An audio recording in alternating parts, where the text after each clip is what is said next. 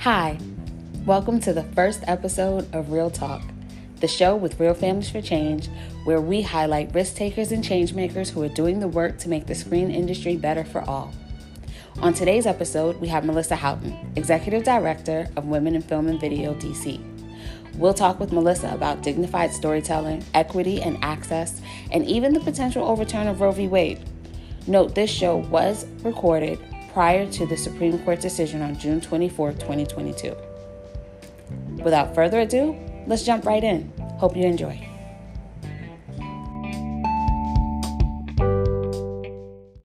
Hello, everyone, and welcome to Real Talk with Real Families for Change. I'm your host for this episode, Akima Brown. This is the show where we celebrate individuals who are helping us to create better in the film and television space. Our guest today is the Melissa Houghton from Women in Film and Video, DC. Melissa has been the executive director since August of 2005, where with V serves 900 media professionals and coordinates over 100 professional development offerings annually. She has served on the boards of the DC Architectural Foundation, DC Film Alliance, and Wide Angle Youth Media. And she's currently a member of the WETA Community Council, the FABES Advisory Council at George Mason University, and the advisory board for the Actors Center. Welcome, Melissa. It's always a pleasure when we get together. I'm happy to have you today. Well, thank you. I'm really honored to be here. I think the work that you're doing and your vision for how the media industry can work is something I totally want to be engaged with. Awesome. Thank you so much for saying so. So I would love to hear from you, and I'm sure our guests want to know as well. How exactly did you find yourself on this journey to serving media makers and professionals? Probably I grew up in the first or second golden age of television and watched it. I went to be honest, I think my undergraduate education, I went to a Beloit College in Beloit, Wisconsin, which is a liberal arts school that really pushed people to think about connections. You got to explore something in depth, but what were those connections? From there, full disclosure, I was supposed to be on the Supreme Court by now. I'm glad that didn't work out because I think we have a really good woman going onto the Supreme Court right now. I'm very excited about our new justice. So life took a lot of, turns and tips. I taught school. I worked for lawyers. I was a tax paralegal. I got a graduate degree in urban design and historic preservation, which pulled together love of history. I didn't want an architecture degree where someone was going to tell me where to put my building. I wanted to have an image of what's this overall space? What's the community we're trying to create? How do we honor what's come before? How do we move forward? So love that. From there, I worked for more than a decade at the American Architectural Foundation and ended up producing 4 programs that subsequently aired on public television stations across the country. And I think we worked with, 400 or 500 communities across the country, how they could take that knowledge to make better cities. So that was my dip into how do you make a program? How do you make a program somebody is going to watch? I worked at that point, I got involved with Women in Film and Video by hiring people. And it never occurred to me to be a member of Women in Film and Video because I was a nonprofit executive. I wasn't a filmmaker. I was serving in an executive producer role, and stayed at the foundation for a while, left, and then the position opened, and I thought, they were a really interesting nonprofit. I'd love to see how it works. And a couple of people there also reached out to me that we'd work together. So I was honored to be hired. And I think what was important and remains important about that is I love storytelling. I've been a reader forever. I am always fascinated by learning something about someone that I didn't know that lets me think about them in a different way or expands my view of the world. And so the opportunity to work with people who are telling or wanted to tell compelling stories, not all of our, I work with people at all stages of the industry and all stages of storytelling, which means I'm learning something every day. I never thought about that. How did I not? I have all this education. I talk to all these people. How did I never know X? 10 other people need to know why. I do believe story is what makes for a better world. It's how we learn that there's another possibility, and why I love working with Real Families for Change, what you're doing right now is, wait, let's think about how it could work differently. What are ways that it could work differently for people? And then how do we get to that place? And I get to work with people who are doing that every day across, stories I never would have thought of. So I'm still surprised when I realize how long I've been at Women in Film and Video. I'm grateful every day I'm still there. I know I've got some more work to do. And I love that the organization has found ways to change and serve its constituency that pushes them to new ways of doing things and new ways of storytelling. Yes, I love that you said that, because there are two things that I heard that I think are so profound, which is, one, you really want to look at, yes, what exists and how do we honor what exists, but how do we also acknowledge that it may not be not necessarily at its best, but there may be a way for this to better incorporate those who it's intended to serve, or there may be a better way to place this. And so I would love to hear from you a bit about, how you kind of came to that framework of thinking, because it sounds like all throughout there's been this thread of we don't want to throw away what exists, but we also don't want to simply accept how it is. And like, you have this very evolutionary, so to speak, or growth mindset, so to speak. How does one get there? And well, I think that's a really interesting question, because full disclosure, I was a history major as an undergraduate too. History and status quo are not the same things. History, in many ways, is what a culture values. Status quo is a power structure to keep certain people in power. So I think one of the reasons I've become a subversive, or continue to be a subversive, is I've got a really big bruise on my head from all the brick walls I bang into regularly, because certain people, things work well for them, for their bottom line, for their personal careers, whatever, because it's always the way it's been done. I want to acknowledge, I don't think humans are the smartest species in the world. I don't think we're very good at recognizing massive ideas of change. We're really good at fighting them. I kind of think it's more interesting, and I'll fight them too. It takes me a while to do something differently than I've done it.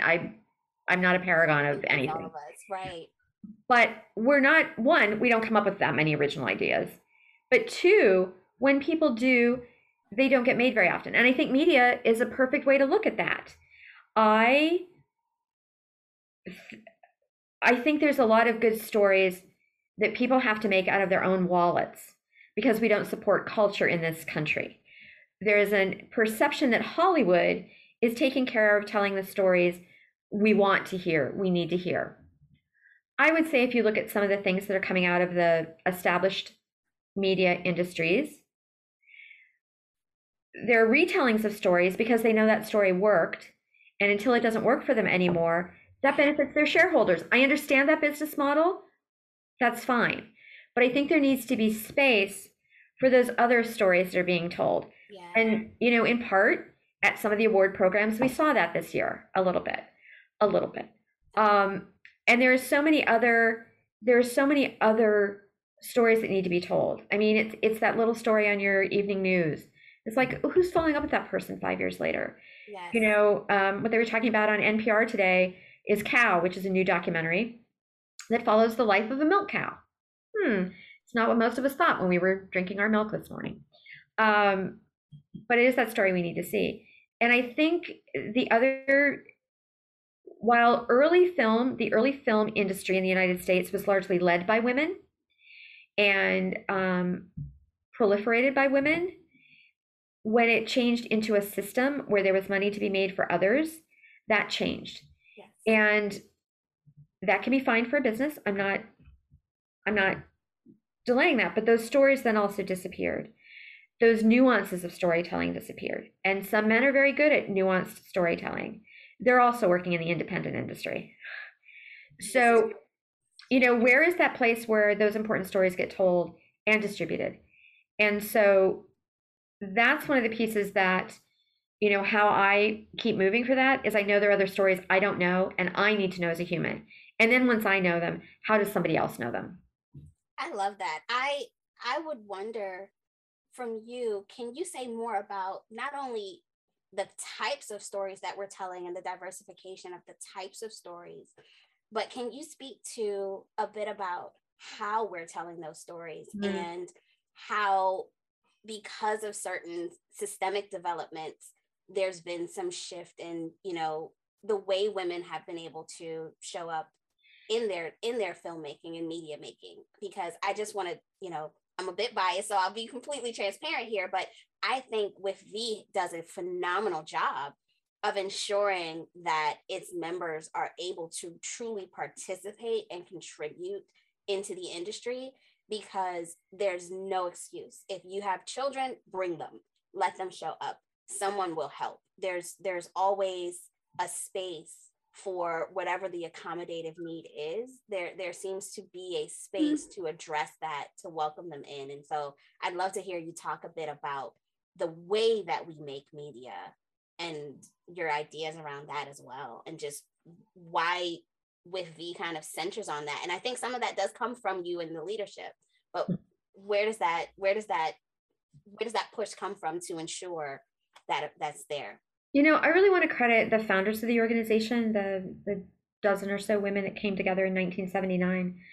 They were all at that point in nonfiction storytelling and more in the documentary realm. And our region, the Mid-Atlantic, particularly, you know, Washington, Northern Virginia, Southern Maryland, we are one of the largest centers of nonfiction media production in the country.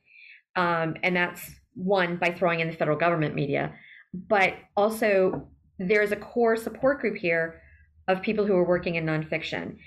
We did have, you know, the benefit of Discovery being here for a while. They've, you know, since moved. But many of those production companies that were working for them have stayed here. So as the studio systems, as the narrative film has turned more to studio systems and lots of gatekeepers to tell your stories, documentary, and the statistics show, although I don't have the actual number, documentary has largely been more welcoming to women. Now, what are the reasons for that? One, you make the film as you have the funding, and you're getting the funding for it. So no one's telling you how much you have to spend and when you have to spend it. Two, the schedule relies on the story. You know, when is that subject matter available? When is this? Which gives the filmmaker a little more flexibility in telling the story. Three, most documentaries take a long time to tell. Rarely are they. Lots of nonfiction storytelling may happen in 6 months or less, but documentaries that are telling compelling stories often take multiple years. And now, all of those things are good things on the one hand, but they also point to a major systemic problem in the United States, which is we don't fund the creation of culture the way most of the rest of the world does. So if you're scrappy and if you're committed, you can make a documentary film. Instead, those stories should be supported better. And I want to shout out to the National Endowment for the Humanities, the National Endowment for the Arts, the state's humanities and arts councils that do support independent filmmaking. And they do a heck of a lot with the funding they have. Their funding is pretty small. Yes. So those of you who have state representatives and federal representatives, please vote to support for arts funding and cultural funding. I unfortunately live in the District of Columbia, where we have actually, our city council is doing a decent job with funding there, but I can't vote for more arts for federal funding, and that's where the money really comes from. So, you know, that's one thing we can all do, or many of us can do, to change that. I think what we found with our group of filmmakers is even those that started in documentary work also realized the power of narrative storytelling. And how can I tell maybe even the same story, but in a different way, to maybe take it from that very specific story centered on that incident, that person, to a more universal story by how does it work, you know, across this. So, you know, one example is Loving and the Loving Story. You know, one was a documentary. A filmmaker in Australia saw the documentary. I can't think of his name right now, I'm sorry. And it was like, that should be a narrative film as well. Now, the good news is lots more people saw the narrative story, but the story was what was important, not whether it was documentary or narrative storytelling. The storytelling was, what do you mean two people who love each other and want to be married can't be legally married. And you can fit in whatever two people you want to put in there of whatever, however they want to identify. That's the story. And having people see that makes change. So we clearly were focused on documentary and nonfiction work, and we still are. I would say at least 50% of our programming is that. The first grant we did was a seed fund for documentary filmmakers when we could invest back into our own members. And we're doing more work to support narrative storytelling now because we have a growing group of people who that's the way they want to tell them, understand they aren't sure how that system works. So how can we help them with that?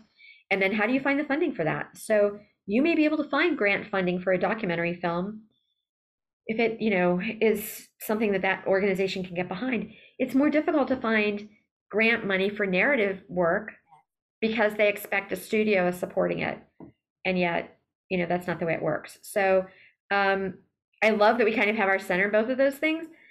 But part of it is how do we equip people to understand the systems they're working in and where there's a crack in that system that they can exploit to their own benefit.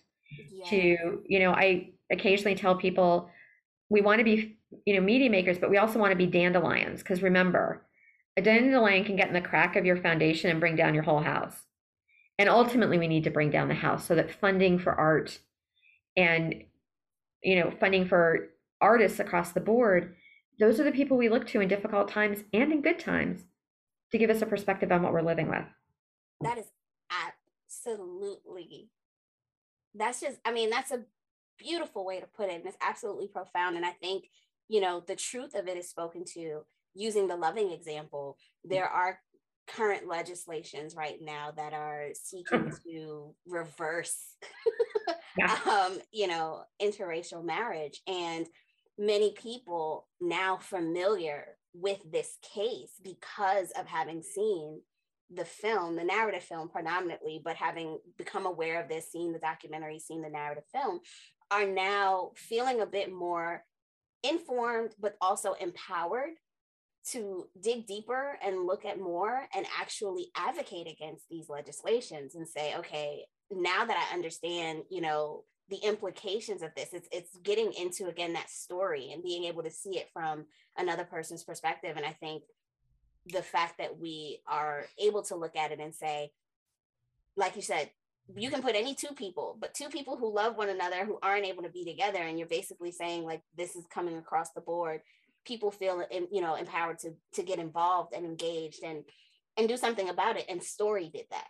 So yeah, I think that speaks volumes. I find it fascinating right now the number of legislatures who are more concerned with controlling personal behavior and expression than actually dealing with the issues that are facing us as a country in terms of, hey, at the beginning of the pandemic, how many of you actually realized we don't really make aspirin in the United States anymore, or vitamin C, or long list of drugs that, and I'm delighted that we're supporting other countries, not that, but, every day we're told the supply chain's breaking down. How about you actually pay attention to that? How are you supporting that?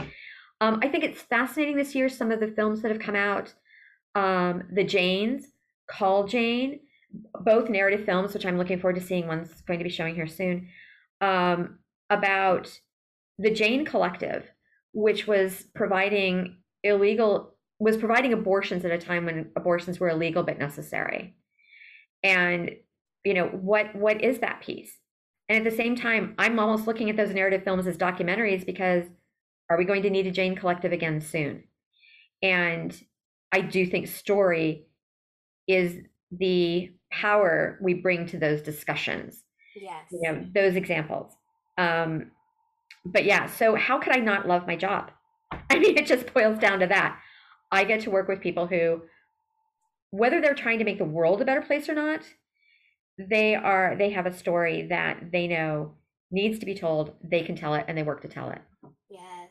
And so I want to dovetail a bit on your comment really quickly about the dandelion, right? And equipping people to know what kind of system they're working in and being the dandelion that gets in the cracks. We know, particularly as filmmakers and female filmmakers and media makers, creatives, oftentimes you and I, we talk about this life-friendly filmmaking Yeah. and the fact that it isn't only having children or having a spouse. It's, you know, I want to be able to live life beyond what I'm doing. I want to be able to not have to choose between the work I love and the people I love. It shouldn't have to be something that's oppositional. I'd love to hear from you what advice you have or perspectives you have around where we seem to be headed with that, whether it's in the documentary space or the narrative space, but with people sort of beginning to identify that. We saw a lot of conversations over the course of the pandemic and people, you know, really becoming more aware of the work-life imbalance and the need for life-friendly filmmaking and, you know, workplace wellness. I'd love to hear from you. Just what direction do you think we're headed in? And are there any good media examples of that happening right now where people can say, oh, is this what we're trying to strive for? Or is that what it looks like? Where the conversation might be happening. Yeah. I love being in times of change. I think times of stasis are just boring. There's a lot of change going on. I'm not sure a lot of it's being captured. So let me step back in a couple ways. I think one thing that will help is, so for example, I don't consider, we're doing a ton of stuff on Zoom. I don't consider it's a real women in film and video Zoom call unless a child or an animal runs by and is acknowledged. Not that we're all pretending we don't see them, but, oh, hi, so-and-so. Oh, what's the name of that pet? Oh, who else wants to bring their pets to it? Because I think what we all do in our jobs is not often enough recognize those other parts of our life. We've kind of for a long time given people a reason to exclude that from our work piece. And I don't think balance is the issue. I don't think there's balance changes every day. I mean, we're all on those, what are those boards that you're supposed to balance on? You never really achieve equilibrium. You're always off your balance. That's what life really is. If it was, I don't know, maybe monks are balanced. I don't know. But, you know, all the rest of us are constantly off. So let's acknowledge that, but then let's acknowledge that. And then what are the pieces need be? And I want us to stop using the word accommodation. I'm not asking to be accommodated necessarily, because accommodation almost always is a singular term. We rarely use it for the entire ecosystem. Sure. It's an exception to the ecosystem. That's something we need to change. I don't know what the word is, but I find that words like that give us something to check off, not something to change. So I think that's one of those pieces. I think a real honest conversation about what do we all need. The other night we were doing a program and we were talking budget and scheduling actually. And the presenter has worked for the director Steve McQueen and Clint Eastwood.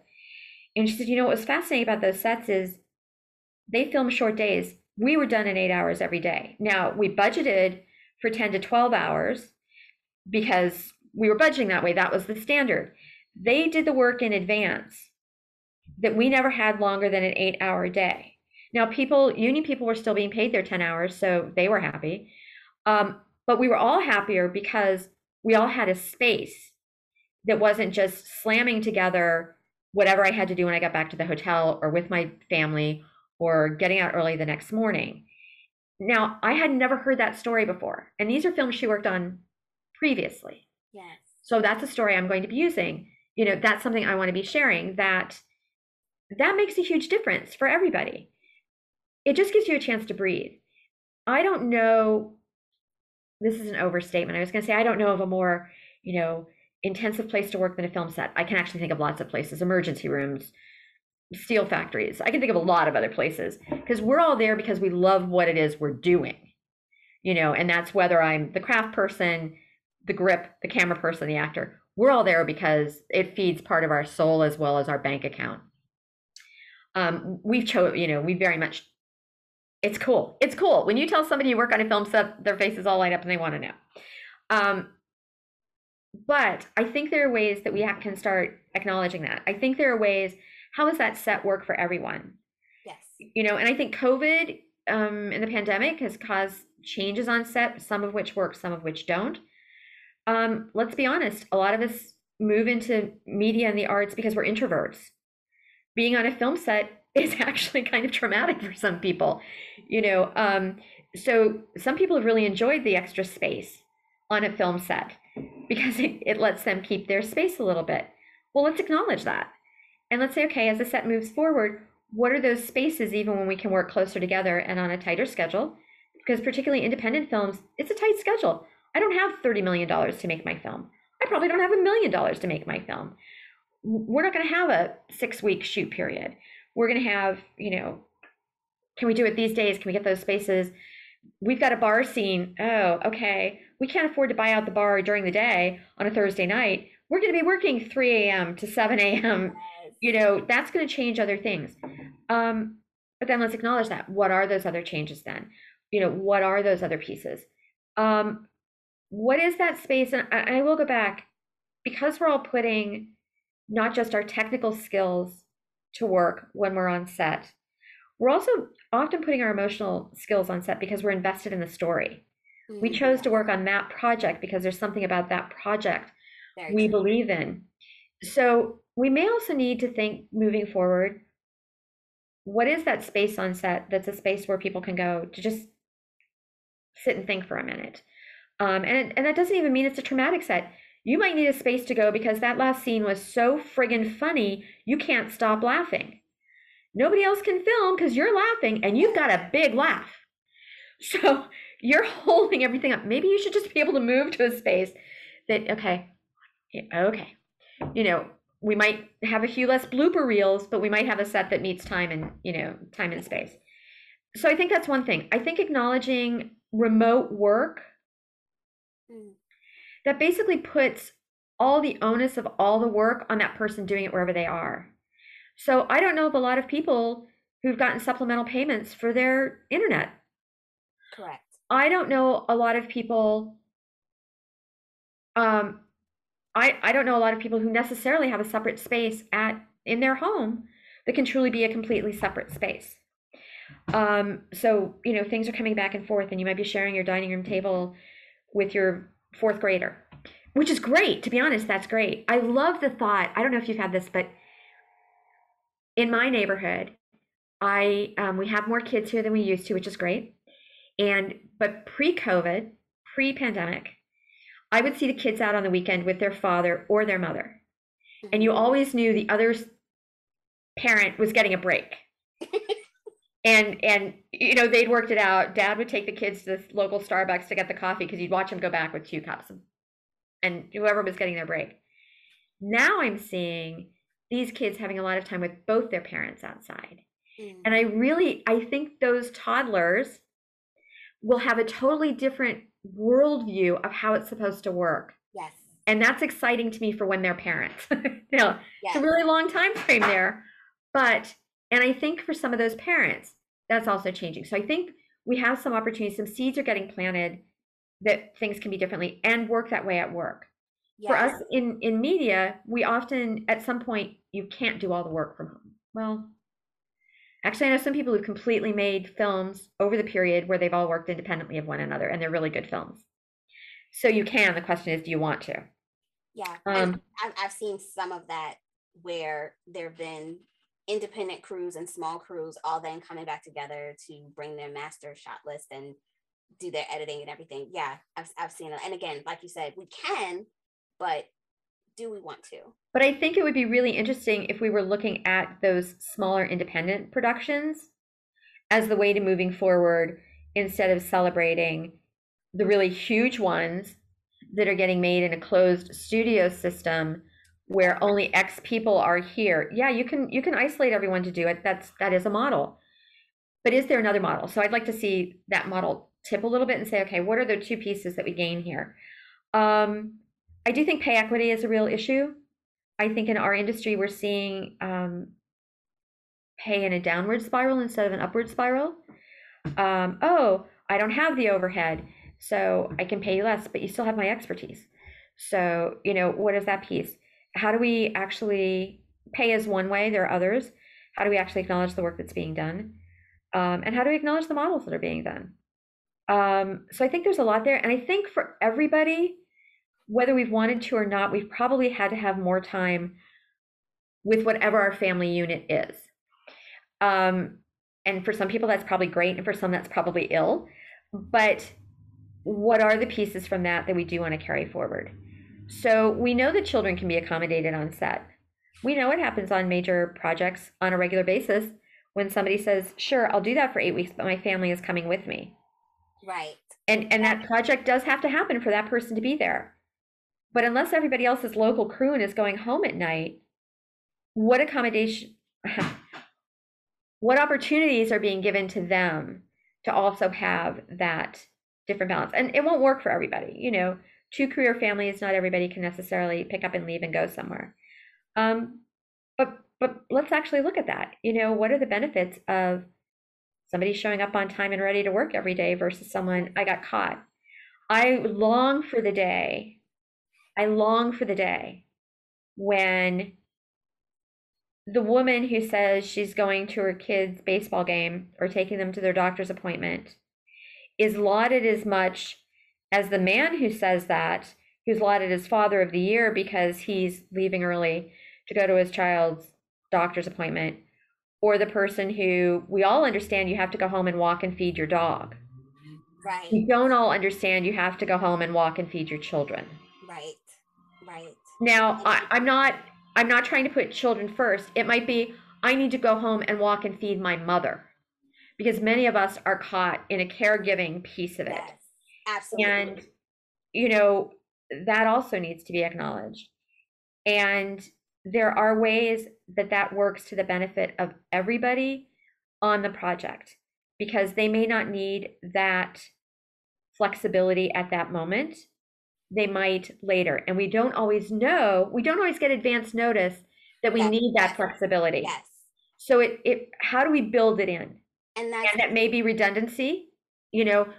Somebody else should know what I do, so that if I get an opportunity to be on a Greek island for 2 weeks and I take it, which would be awesome, that the world that I'm in control of doesn't stop. Correct. So what is that job sharing piece that we should be doing? That benefits all of us. What is that? We're going to ask you to work this weekend, but then you're going to get these 3 days off, and we're all going to get those 3 days off. It's up to everybody to decide how they take them. What is that? Have you been reading our white papers? Well, I have been reading your white papers because I'm thrilled every time they come out, and I've been sharing them. But I think it is that larger conversation that I hope a lot of us are having, and that those expectations aren't just for the people in charge who have the private jet and can afford to fly someplace. It's there for whomever is, again, telling important stories we need to know. I mean, I know a lot of people who are making films that none of us really want to watch. Somebody just said the other day, well, it's not a date night movie. And I literally responded to them, well, it's good we're not dating so I can go see it. Because you've committed time and resources to tell this story doesn't have the proverbial happy ending, but it does look at a dysfunctional family. And in a way, with amazing actors, in a way that every family is dysfunctional at some point. Am I going to pick something up there? Yes. And I want to support your work. I want to support the work. I mean, I think it's other small things. So many independent films are made through crowdfunding. Okay, we're not a major studio investing in a film, but I try and invest, I try and make a contribution, maybe small, to as many films as I can, because hopefully they're supporting, someone else. How are we paying it forward to ourselves as an industry? How can we show? And it's not that we should do it all ourselves. I'm not saying we should cut ourselves off from the ecosystem, but unless there's another ecosystem, they don't know there's a better way of doing it. Yes. I love everything that you said, because it sums up so much of the work that we are trying to do at RFC with what we're calling integrated solutions. And I love that you mentioned, going beyond accommodations. And that's actually something that I know I'll be sitting with and thinking through, because accommodations is so often connected to inclusion work, right? And I'm always one to say we have to look a bit beyond inclusion even and to integration. And so how do we truly ensure, because when we integrate, like you said, if one thing is not working, there may be some redundancy to ensure that that gap is filled somehow. There's a lot of overlap and such intricate overlap that the gaps are not so wide and porous and people aren't filling through. So I think you have absolutely hit something on the head there. And even with regard to the types of solutions, how do we address job sharing and wage equity and technological subsidies? And how do we do these things to ensure, like you said, that it's working for all? I've said this, I know I probably sound like a broken record, but it wasn't working for everyone before the pandemic. My God, no. Why do we keep trying to go back to what was not working? Who did the normal or status quo really work for, except for a very small portion? And also it's technological equity. I'm talking to you right now off of a laptop that I kept at Windows 7 because it's more stable than later ones, number one.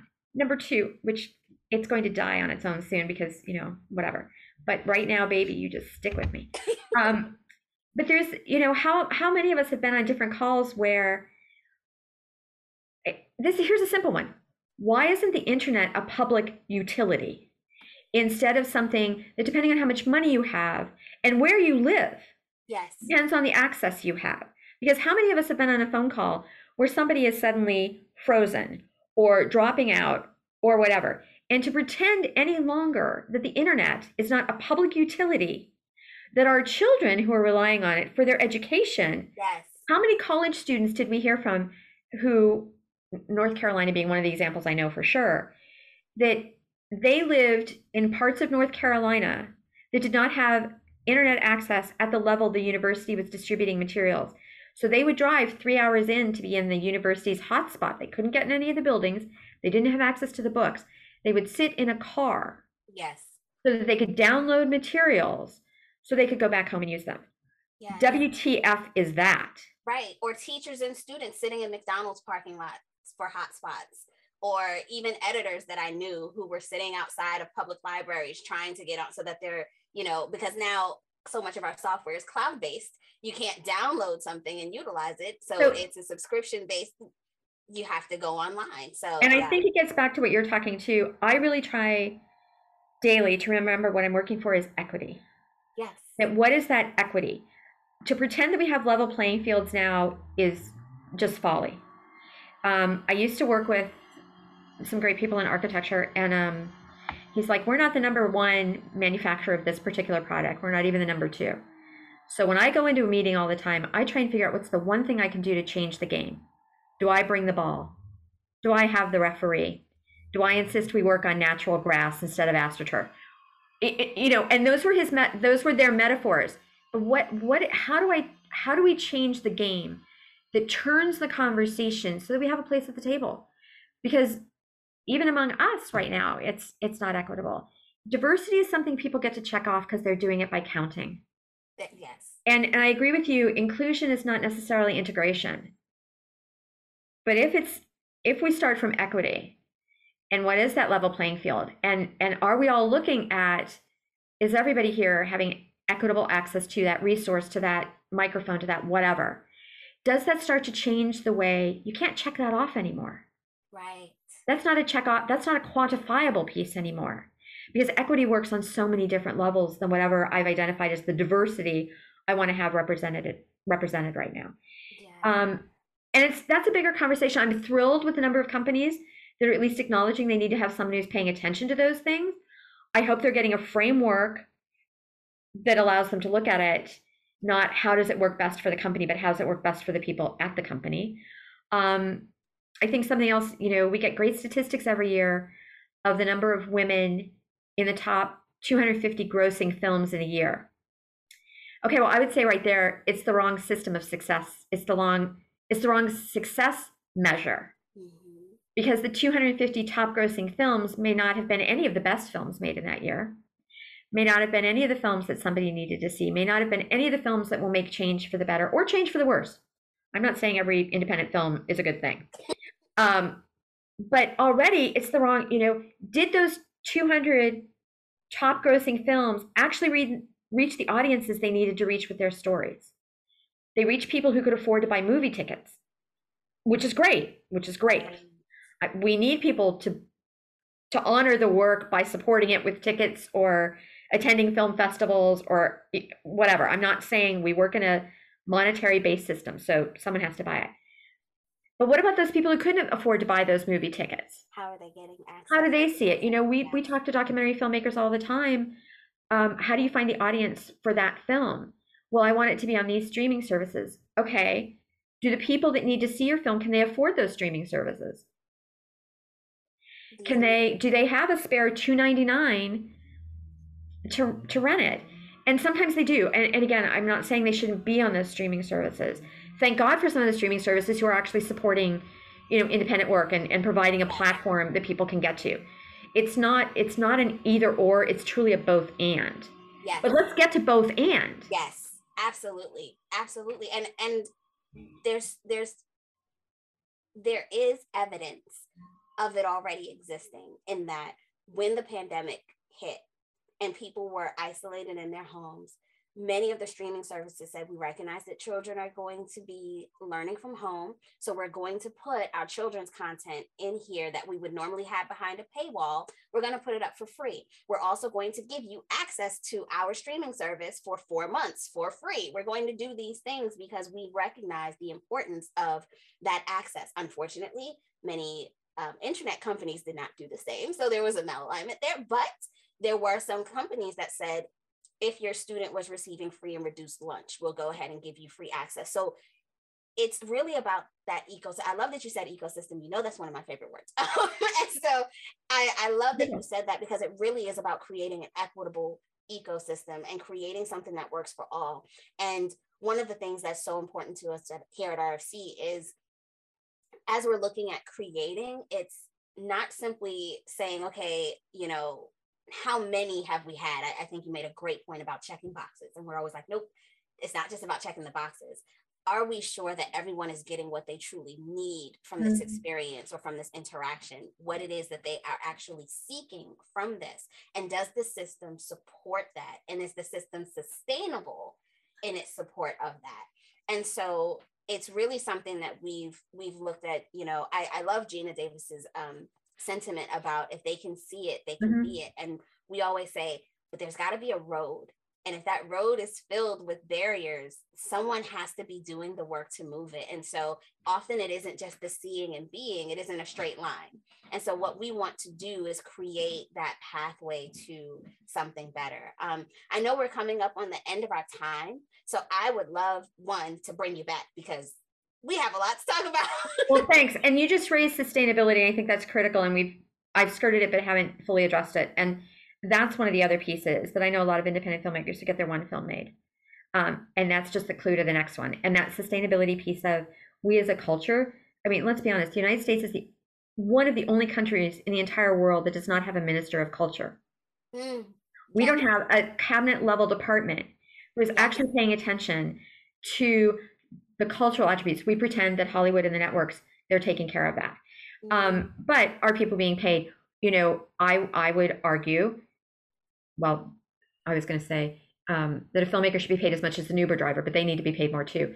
But, you know, we are at least starting to have some conversations about what is the living wage and what are those pieces. And the ephemeral arts, and those are in quotes in case you can't see them, the ephemeral arts are as valuable on many given days as steel manufacturing, or as building a new road, or as, you know, whatever. And again, that level playing field. I would love to come back, Akima. You know, I adore conversations with you.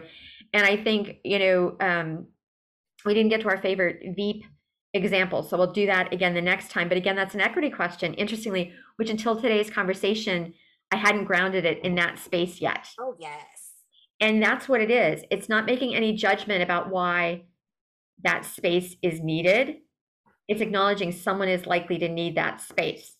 Yes. That's a different way of doing it. So thank you. Thank you for that. I always learn so much from you. And likewise, this is just always such a beautiful experience. I would love if you have any one last statement, one last thought, final contribution that you want to share with anyone. I'm always, you know, I'm always interested in hearing if there's any practical advice or anything or something that, you know, can help people to sort of ground themselves as they move through this work. You know, I think the one that I'm trying to remember every day is I may not be the person to tell that story or to make that beautiful thing, but there is some way I can support that endeavor, whether I'm contributing to it, whether I'm acknowledging it, whether I'm just taking a moment to watch. And I want to push it all back on your audience as well. It's really easy to be overwhelmed and just be like, it's too much. I can't take that on. You know, that's not going to happen. I will guarantee you that everybody who hears this, there is something they can do to support someone who has a story to tell. And that's your 2-year-old as much as it is that female director or that male director or that non-binary director as who's trying to do it professionally. Because we also have to inculcate everybody we interact with that it's not just the bottom line. If that's all we're working towards, it's not that interesting. No, the moment you started speaking and brought that up, it made me think of the Margaret Mead quote. And so I want to leave us with that, which is never doubt that a small group of thoughtful, committed individuals can change the world. In fact, it's the only thing that ever has. One of my favorites too that I keep meaning to embroider so that it's physically in my space. But I love the work that Real Families for Change is doing to start to change that conversation and make it a consistent conversation. So I really do want to honor and acknowledge the work you're doing, and I'm on the team. Whatever I can do, count me in. Thank you, Melissa, and likewise. And we absolutely have to have you back. I look forward to it. Thank you. Awesome. Take care. You too.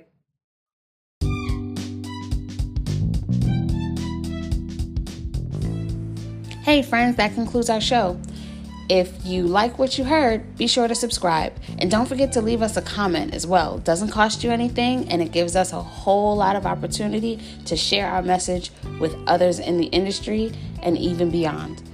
We look forward to connecting with you on social media. You can find us across all platforms at Real Families, REEL.